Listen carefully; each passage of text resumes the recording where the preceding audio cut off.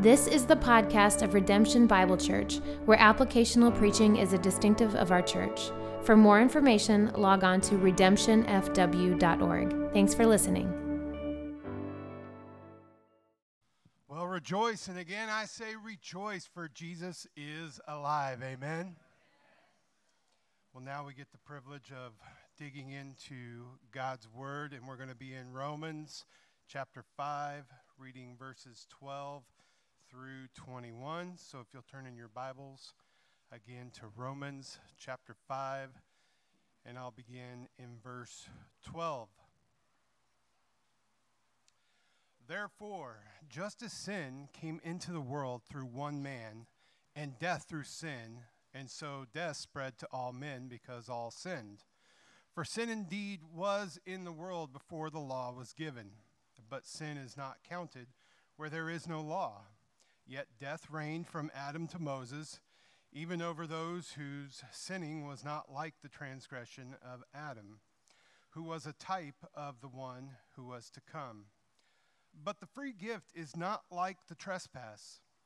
For if many died through one man's trespass, much more have the grace of God and the free gift by the grace of that one man, Jesus Christ, abounded for many. And the free gift is not like the result of that one man's sin. For the judgment following one trespass brought condemnation, but the free gift following many trespasses brought justification. For if because of one man's trespass death reigned through that one man, much more will those who receive the abundance of grace and the free gift of righteousness reign in life through the one man, Jesus Christ. Amen. Therefore, as one trespass led to condemnation for all men, so one act of righteousness leads to justification and life for all men. For as by the one man's disobedience the many were made sinners, so by the one man's obedience the many will be made righteous. Now the law came in to increase the trespass, but where sin increased, grace abounded all the more, so that as sin reigned in death, grace also might reign through the righteousness leading to eternal life through Jesus Christ our Lord. Amen. Good morning. Hey, there we go. By the way, it's Pepsi. Chevy versus Ford? No. Chevy. All right, let me give you a layup. This is really easy. Dunkin' Donuts versus Rise and Roll Donuts. I mean, come on. There was like unanimous conclusion that it's Rise and Roll Donuts. Let's hear it for Amish bakers. Can I get a witness? So those comparisons are close. There's one way to compare things. We're comparing things that are very similar to one another. Then there are ones that are even easier to compare and find the superiority in one. Like, for example, we could say sickness over health. Yes. Health? Better. Yes. How about less money versus more money? Probably more money. How about death versus life? Life. Today we're celebrating life. And we're going to celebrate that as we dive into Romans chapter 5. This is a very fun text to study. By the way, John Piper calls this one of the most difficult texts in the original language to exegete. But what it does in Romans chapter 5 is it makes a comparison. And what we see in Romans 5 is a comparison of Adam's disobedience that brought death versus Christ's act of obedience on the cross and his resurrection that brought us life. On Friday, we focused on verses 12 through 14, where we talked about the death that came through Adam that resulted ultimately in the death of the Savior, Jesus Christ. We unpacked a theology of death, and then we drew some implications of what that death means to us. And Good Friday is always a dark time to talk about death, but necessary, because you have to talk about the death to get to the life. You have to focus on the darkness to get to the light that Christ brings. And so today, we get to focus on the text that talks about the resurrection of Jesus Christ. The whole point of the paragraph is the comparison between Adam and what was parallel but greater, the death and resurrection of Jesus Christ. Now, how does all of that impact us? How does this impact you? And I want to tell you this morning, in my prayers that you'll see it, it impacts you greatly, and it should impact you daily. And let me show you how when we actually jump into chapter 6 for a moment. Look at chapter 6. Now, this is all one argument by Paul, and he gets into chapter 6, and I want you to see verses 4 and 5. Chapter 6, verses 4 and 5 says this: "We were buried, therefore, with him by baptism into death, in order that, just as Christ was raised from the dead by the glory of the Father, we too might walk in the newness of life." Verse 5, "For if we were united with him in a death like his, we certainly will be united with him in a resurrection like his." United in a resurrection, brought to new life. Man, this should impact our everyday. This is huge. But does it? Are we living like we need to in the victory of Christ? I mean, I know I struggle with it. Like, I stand up here on Sunday morning frequently and preach about it. I'm in the counseling room and I'm talking to people about it. And do I really live most days under the banner of the victory I have in Christ? Does what he accomplished for me by raising from the dead really shape the way that I think and feel? Does it in your life? I want to tell you, it needs to, and it can, and it's glorious when it does. Living in the victory that Christ brought us. In Adam, we have death. In Christ, we have the death of death. And we need to live in that victory. In fact, that's the big idea of the day. I want you to write it down. I will live in the victory of Jesus Christ. I will live in the victory of Jesus Christ.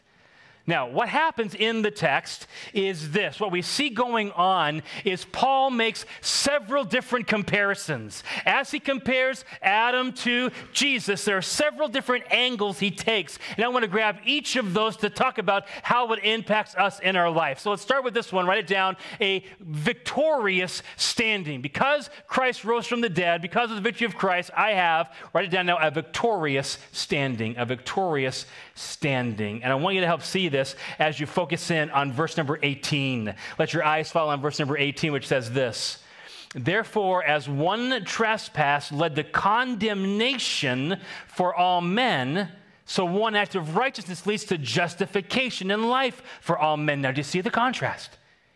In Adam, we have condemnation, but in Christ, we have justification. We are or were condemned.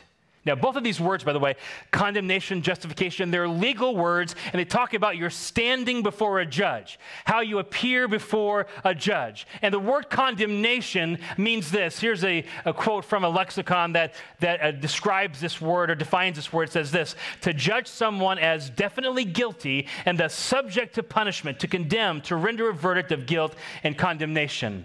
I need to borrow somebody. Aaron, you're nice and handy. Why don't you come here for a second? Aaron is a criminal. Did you know this? He's a criminal. And because of his crime, you didn't know. I know. I know, Aaron. I know. And because he's a criminal, he deserves to be punished. He's condemned. Now I'm going to let you sit down for a minute because I'm going to bring you up here in a second again. Most of us understand that our sin has condemned us to the punishment. And I think that most Christians are walking about most days feeling that condemnation. And I think if you're honest with me, if we were sitting down having a cup of coffee together and we were just kind of sharing our heart a little bit and I began to ask you some questions, it would be pretty evident that probably you feel condemned often. And you live in the standing of one condemned. Take Jack, for example. Here's Jack, and he thinks about his walk with Christ, and he's not where he should be. Jack's not reading his Bible like he should read his Bible. He knows he should be doing better in that, and he feels guilty about it. Jack's not praying like he should pray, And he knows that. And so when he comes to church and he's asked those questions, he just kind of feels guilty about that. Even more than that, man, he's really struggling keeping his mind pure. And it's been a real fight for him. And he struggles with it all the time. And so he just looks at the failure. He looks at who he is. He looks at who he should be. And he just feels the weight of the gap. And whenever he thinks about Jesus, what he feels is guilt and shame and condemnation. If you live there, do you know that you're living under the death of Adam and not under the life that's available to you in Christ? Because look at the comparison in the text. Let your eyes fall on verse number 18. We were condemned, but now we are, what's the word? Justified. Justified. Justified is the exact opposite of condemnation. Where condemnation is a declaration of guilt resulting in punishment, justification is a declaration of innocence resulting in freedom. Aaron is a criminal. And you're writing notes so well, and I'm interrupting you. Come here, criminal. And because of his criminality, he deserves to be punished. But what if a judge said, you know what? Instead of punishing you, I'm going to set you free. In fact, I'm going to declare you as innocent. All of these crimes that you've done are off your record. They're done. And now you are free to live as if those are completely wiped out. And you're free in Christ, or you're free from the judge. See that? You want to hug me? Okay, you can if you want to. All right. I'm not going to pass up a hug. Well, that's good. And you should do that. Thank you. And we should have that heart every day. Because you're no longer condemned. You're justified. And the moment you come to God, you can stand in that justification. So let's go back to Jack for a moment. So hey, should Jack feel guilty about his failures? I'm going to say yes. There should be some mourning. There should be some guilt. There should be some of that. But guilt should push us to the cross. And what we do is we confess our sins to God. Man, I'm not reading my Bible like I should. You know what, God, please forgive me for my failure to read my Bible more. And to pray more. And God, you know I'm really struggling in my thoughts right now. Would you just please forgive me for my struggle? And when we confess our sins, he is faithful and just to, say it with me, forgive us of our sins and to cleanse us from all unrighteousness. Why? Because we've been justified. Romans 8:1, there is therefore now no condemnation for those who are in Christ. Now, we think we need to beat ourselves up. We think we need to feel guilty. We think we need to, man, I'm so stupid. Why am I not reading my Bible more? Why am I not doing this better? We build this. But here's the truth. Guilt is the wrong motivation. Guilt is the wrong motivation. God's grace, the grace is God's way of motivating us to obey. Why? Because he forgives me again and again and again, and he loves me still, and I want to be near and close to the God that loves me still. Now, do we repent? I spent a whole last sermon talking about the importance of repentance, not messing around with sin, calling sin what it is, and confessing it and turning from it. But look, repentance brings grace. And what we are to do is to stand in that grace. Is it really okay to stand in grace? Is it really okay to do that? Shouldn't I stand in guilt and not grace? Well, would you let your eyeballs fall on chapter 5 of Romans, verse 2? Chapter 5, verse 2. Look what the text says. Through him we have obtained access by faith into this, church, grace in which we stand. And we rejoice in the hope of the glory of God. Man, is that your life? Church, is that your life? As you contemplate your standing before God, would you say that most days you live condemned or justified? Think about it. Think about you lived life this past week, right? How was your relationship with God? Did you kind of have distance because you feel the gap You feel the shame, and so you're not quite approaching him. Do you know that his forgiveness will bring you close? And again, I ask, would you say that you live most days condemned or justified? How long does it take you to feel forgiven once you've confessed? How long does it take you to live forgiven once you've confessed? I'm just telling you, we need to understand the incredible joy of our standing. Why? Why do you have that standing? Because you earned it? No, because Jesus rose again. Say it with me. Because Jesus rose again. You have a victorious standing. Not only that, we also have a victorious identity. A victorious identity. Now, we're going to see this in the text. We're in verse 18. Let's let our eyes fall on verse number 19 now. Verse number 19, if you would, please.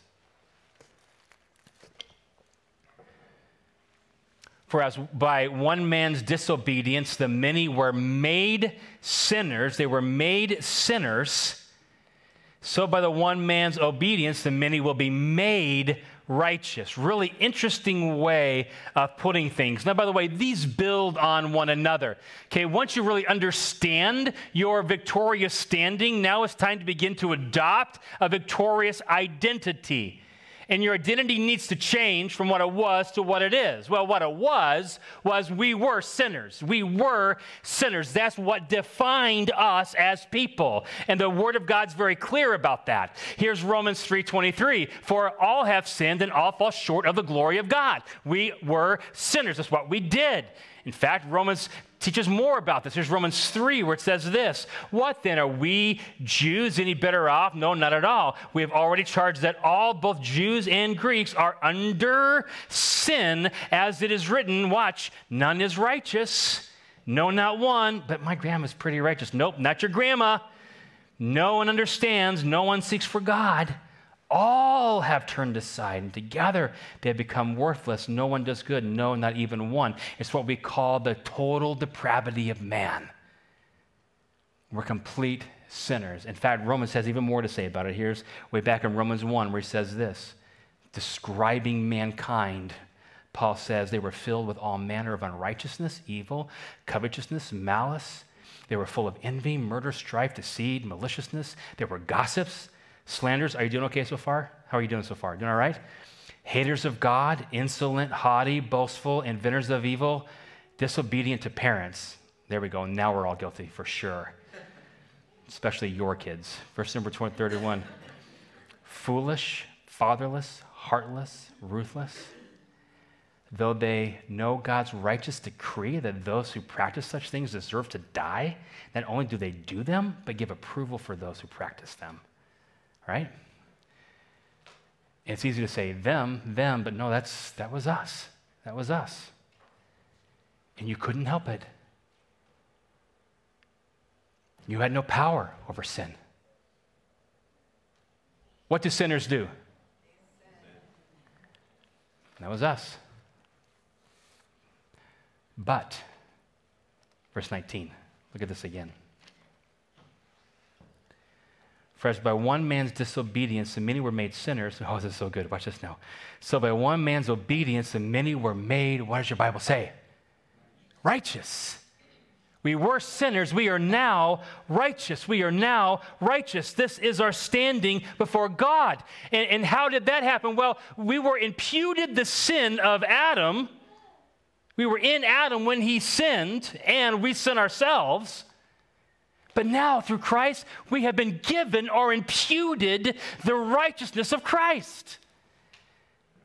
2 Corinthians 5:21 says this, for our sake he made him who knew no sin to be sin. I said that the New King James way. Let me say it the ESV way. For our sake he made him to be sin who knew no sin, so that we might become the righteousness of God in him. Man, what have we become? What did it just say? We become the righteousness of God. That's really righteous. And as you stand before God now, if you're in Christ, he doesn't see your sin. He sees the righteousness of Jesus Christ in your place. Now, is that how you think about your identity?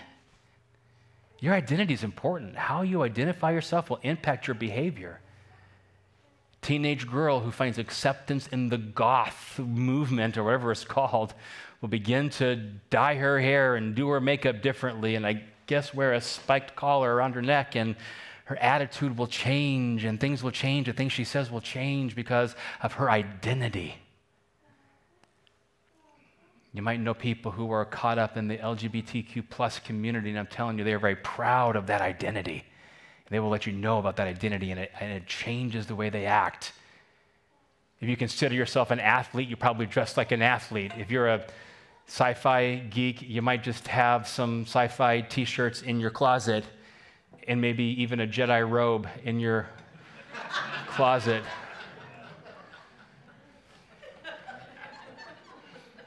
I don't, okay? I don't have one. I tried to buy one. It was in the cart, and then Courtney saw it, and she said no. So I don't have one anymore.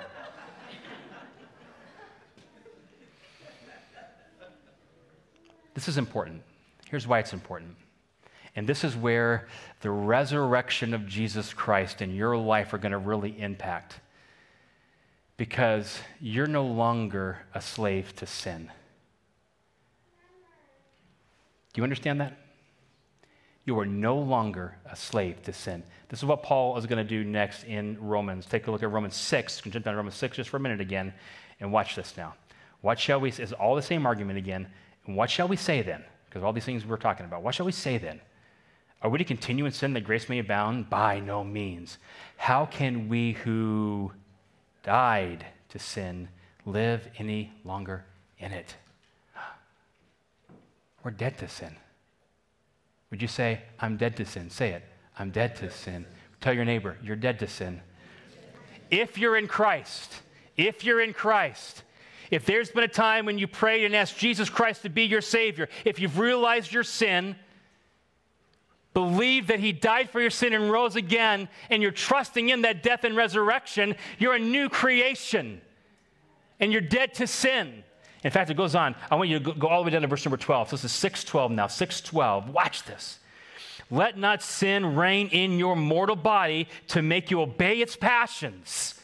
Do not present your members to sin as instruments of unrighteousness, but present yourselves to God as those who have been brought from death to life, and your members to God as instruments for righteousness. For sin will have no dominion over you, since you are not under law but under grace. Sin does not have rule over my life anymore. So can I go back to the question that I asked at the beginning of the sermon today when I said, do you live daily in the impact of the resurrection of Jesus Christ? Are you telling yourself, I'm dead to sin. I'm dead to this. I don't have to do this. Mark was alone in his home. His wife had gone to a conference, and the kids were all over at his mom's, and so there he was alone late at night in front of his computer, and the old temptation was just so strong. Everything he could ever imagine he would want to see is available with a click. And it feels overwhelming. It feels overpowering. But if he's in Christ, sin has no dominion.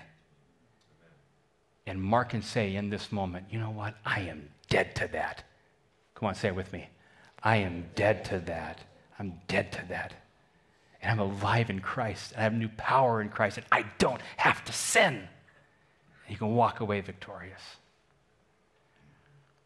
Sally was scrolling on her phone through her social media, and all the pictures of all the other moms and how awesome all the other moms are were coming up in her feed. And boy, they were doing this whole quarantine thing a whole lot better than she was. They were doing TikToks and two dads and whatever else the kids are into these days. And I'm 46, I should know these things, I guess. But anyway, they were scrolling through, and they were just having so much fun. And then she sees her coworker who's on the beach with her husband. She feels that jealousy, and then she feels guilty about the jealousy that she feels. And about 1,000 times over, as she's scrolling through her social media, these things are impacting her life. Listen, Sally, put your phone down. You don't have to give in to jealousy and envy. You don't have to. You can say out loud if you need to, I'm dead to that. Say it, church, I'm dead to that. I'm dead to false guilt and shame because I stand in the righteousness of Christ. And Sally can rejoice in what she has in Jesus. And I can go on, give you example after example, but it's all about your identification. You can live in failure, you can do that, but it's the exact opposite of what this text teaches us to do. We're to walk in the newness of life and the victory we have in Christ. So let's say it together. I will walk in the victory of Christ. Say it. I will walk in the victory of Christ. That's what we want to do. So now some questions to help you kind of lean in on this. Who are you? How do you identify yourself? Do you think more about your failure as a sinner or more about the victory you have in Christ? Is your life marked with joy because of is your life marked with joy because of the imputed righteousness of Jesus? Man, we tend to focus so much on ourselves, don't we? And do you know that pride and self-loathing are two sides of the same coin? Do you know that? It's a self-focus. And I hate myself, and I hate myself. Well, you're focusing on yourself. Get your eyes on Jesus and what he's done for you and who he is for you. Come on, man, I want you to live this week thinking about what Christ has done and the joy it can bring you. That's your identity. That's who you are. Victorious standing will lead to a victorious identity. And living in that identity, lastly, church, will do this. It will lead to a victorious life. Write it down, a victorious life.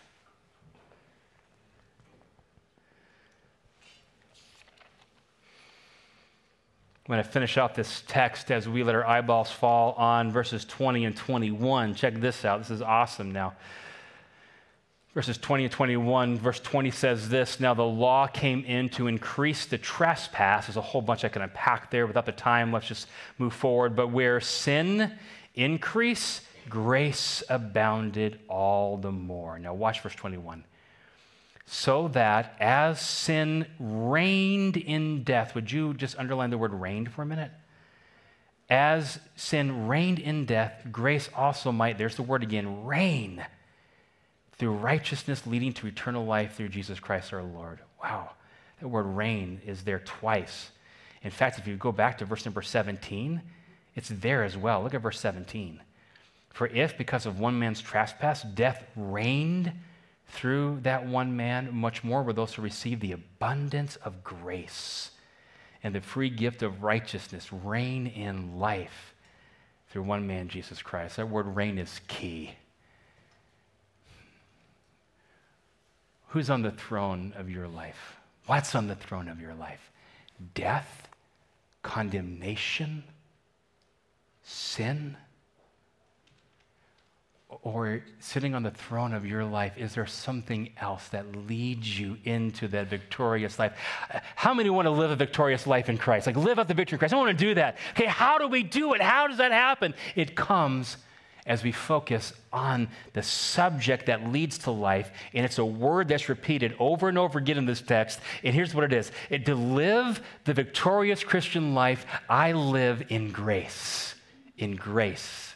Why are you saying that, Pastor? Well, look back at the text. Look back at verse number 20. Now, the law came in to increase the trespass, but here it is. Where sin increased, church, grace abounded all the more. Sin used to reign in my life, and sometimes I still let it. And my sin just seems to abound. Like I really feel like in some regards, this is true, I'm living in more victory than I ever have in some of the sin that I've struggled with in my life. It's great, only to discover there's a whole bunch of other sins that are getting victory in my life too often. So just as I think I'm growing, I'm finding all these other things, and it seems like my sin just keeps getting deeper and more, and I'm discovering more and more about my sin, and my sin seems to abound. But what does the text say? Where sin abounded, what happens? grace abounds all the more. Grace abounds all the more. You know, grace is such a key word in all of this, and I want to show you several places. So I want you to go back to 5:2, and every time we see the word grace, I want you to say it out loud, okay? So we're going to go back to, we're going to participate here together, reading of Scripture. So here's Romans 5, verse number 2, and I just want to show you the abundance of grace in this text. So because it's hard to believe we can live in grace. It's hard to believe that that's okay to live in grace. But see it in the text. Here's Romans 5:2. Through him we have also obtained access by faith into this, come on church, grace in which we stand. And we rejoice in hope of the glory of God. Love that. Let your eyes fall on verse 15. Verse 15. But the free gift is not like the trespass. For if many died through the one man's trespass, much more have the grace of God and the free gift by the grace of that one man, Jesus Christ, abounded to many. Verse 17, for if by one man's trespass death reigned through that one man, much more will those who receive the abundance of grace and the free gift of righteousness reign in life through the one man, Jesus Christ. And again, one more time, verse number 20, now the law came in to increase the trespass, but where sin increased, grace abounded all the more. Grace, grace, grace, grace, grace. How do I put this on, man? How do I live in all of this? I do it by living in grace, thinking about grace, putting on grace. It's an amazing thing. Through Adam, we had death. Through Jesus, we have the death of death. And we have that only through his grace. What is grace? What is grace? The theological definition of grace is the unmerited favor of God. And though that's so true, it's a little cold. So what are some other things we can say to describe grace? Well, the New Testament uses the word grace, and the idea is, again, God's love for us, his abounding love for us. The Old Testament, the word is chesed, and that word is fun to say. Could you go, chesed? Come on, say it with me. Chesed. See, I told you it's fun. And we got more fun words later. So the chesed, in the ESV translates that steadfast love. Isn't that cool? Steadfast love. Like, I'm going to love you. I'm going to love you. I'm going to keep on loving you no matter what. That's grace. And that's yours in Christ. And all that's good, but sometimes it's best to just describe grace in a story. As I think about the stories, I love the story in the Bible of Mephibosheth. That's another fun word to say. Come on, say it. Mephibosheth. By the way, if we have any more children, we get dibs on that name, okay? We're not having any more children, though, so it's free. It's yours. You can use it. Do you know the story of Mephibosheth? Mephibosheth was Jonathan's son, Saul's grandson. So when Saul died and David took the throne, it was customary for the king to kill everybody in the family who could potentially rise up and take the throne. And so what happened was Mephibosheth's nurse got scared, and she takes the baby and she begins to run to escape what she thinks is going to be David's wrath. And she trips and she falls and she breaks the baby's leg. And back then, she couldn't just go to the hospital. She couldn't just take him to the ER. And so they escape and they go to the land of Lodabar. And the baby grows up with this crippled leg. And back in that day, if you were crippled, you were poor, you were nothing in society. You were looked down on. And so he was a beggar and a cripple. Decades pass, and David remembers his friendship with Jonathan. And he says, I wish there was someone in Jonathan's family that I can show grace, chesed, steadfast love to. And one of the servants remembers Mephibosheth. And so he gets the guards and he goes to get Mephibosheth. Now, picture yourself as Mephibosheth. You're in Lodabar, this desert land. You're a beggar, and come knocking on the door are the king's guards. And you're like, oh no, he found me. He found me, and now I'm dead. And Mephibosheth falls on his face and says, I am a dog, and begs for his life. But instead of killing him, the guards pick him up, And they bring him back to the palace with David. And David makes him a son. And Mephibosheth, the Bible says he eats sumptuously from the king's table continuously. I bet there was fried chicken on that table. I bet there was. Because Mephibosheth earned it? No. Because David just decided to love him. And that's just a small little example of the way that God loves you. I want you to say, God loves me. Say it. God loves me. God loves you with a steadfast love, with an unending love. That's grace. And if you're going to live the life victorious, listen to me now. You live from that grace, not for it. Man, I was kind of taught to live for the grace. Oh, you listen, you got to read your Bible. God's going to be mad at you if you don't. You got to pray or you're going to upset Jesus. And it wasn't ever said that way, but it's kind of taught that way. So you're always thinking that, really picturing God as being kind of upset with you and frustrated with you in heaven. But that's not the case. No. You're righteous. You're declared innocent. Your sin is forgiven. And all he does is has grace for you. And the moment that you sin, yes, you confess your sin. God, forgive me, man, I should be doing better. I shouldn't do that. But in that moment, grace comes rushing into your life. And you do that again, and you do that again, and you do that again. And I'm telling you, it's yours because of Christ. Because he died and he rose again. And now he lives. He lives. Can I get a witness? And he's at the right hand of the Father, and he's making intercession for you, defending you in his grace. Amen? Amen. Are you living in that? How often is that on your mind this last week?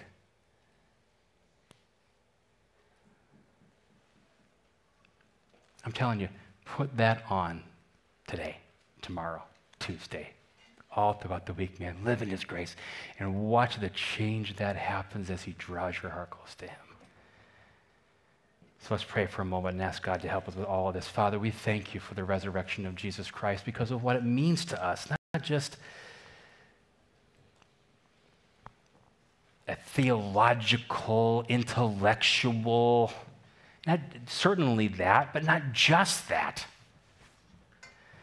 God, if we leave the risen Savior just in the realm of intellect and not in the realm of passionate heart change, we've missed the point. We really did deserve hell and death, but Jesus died in our place.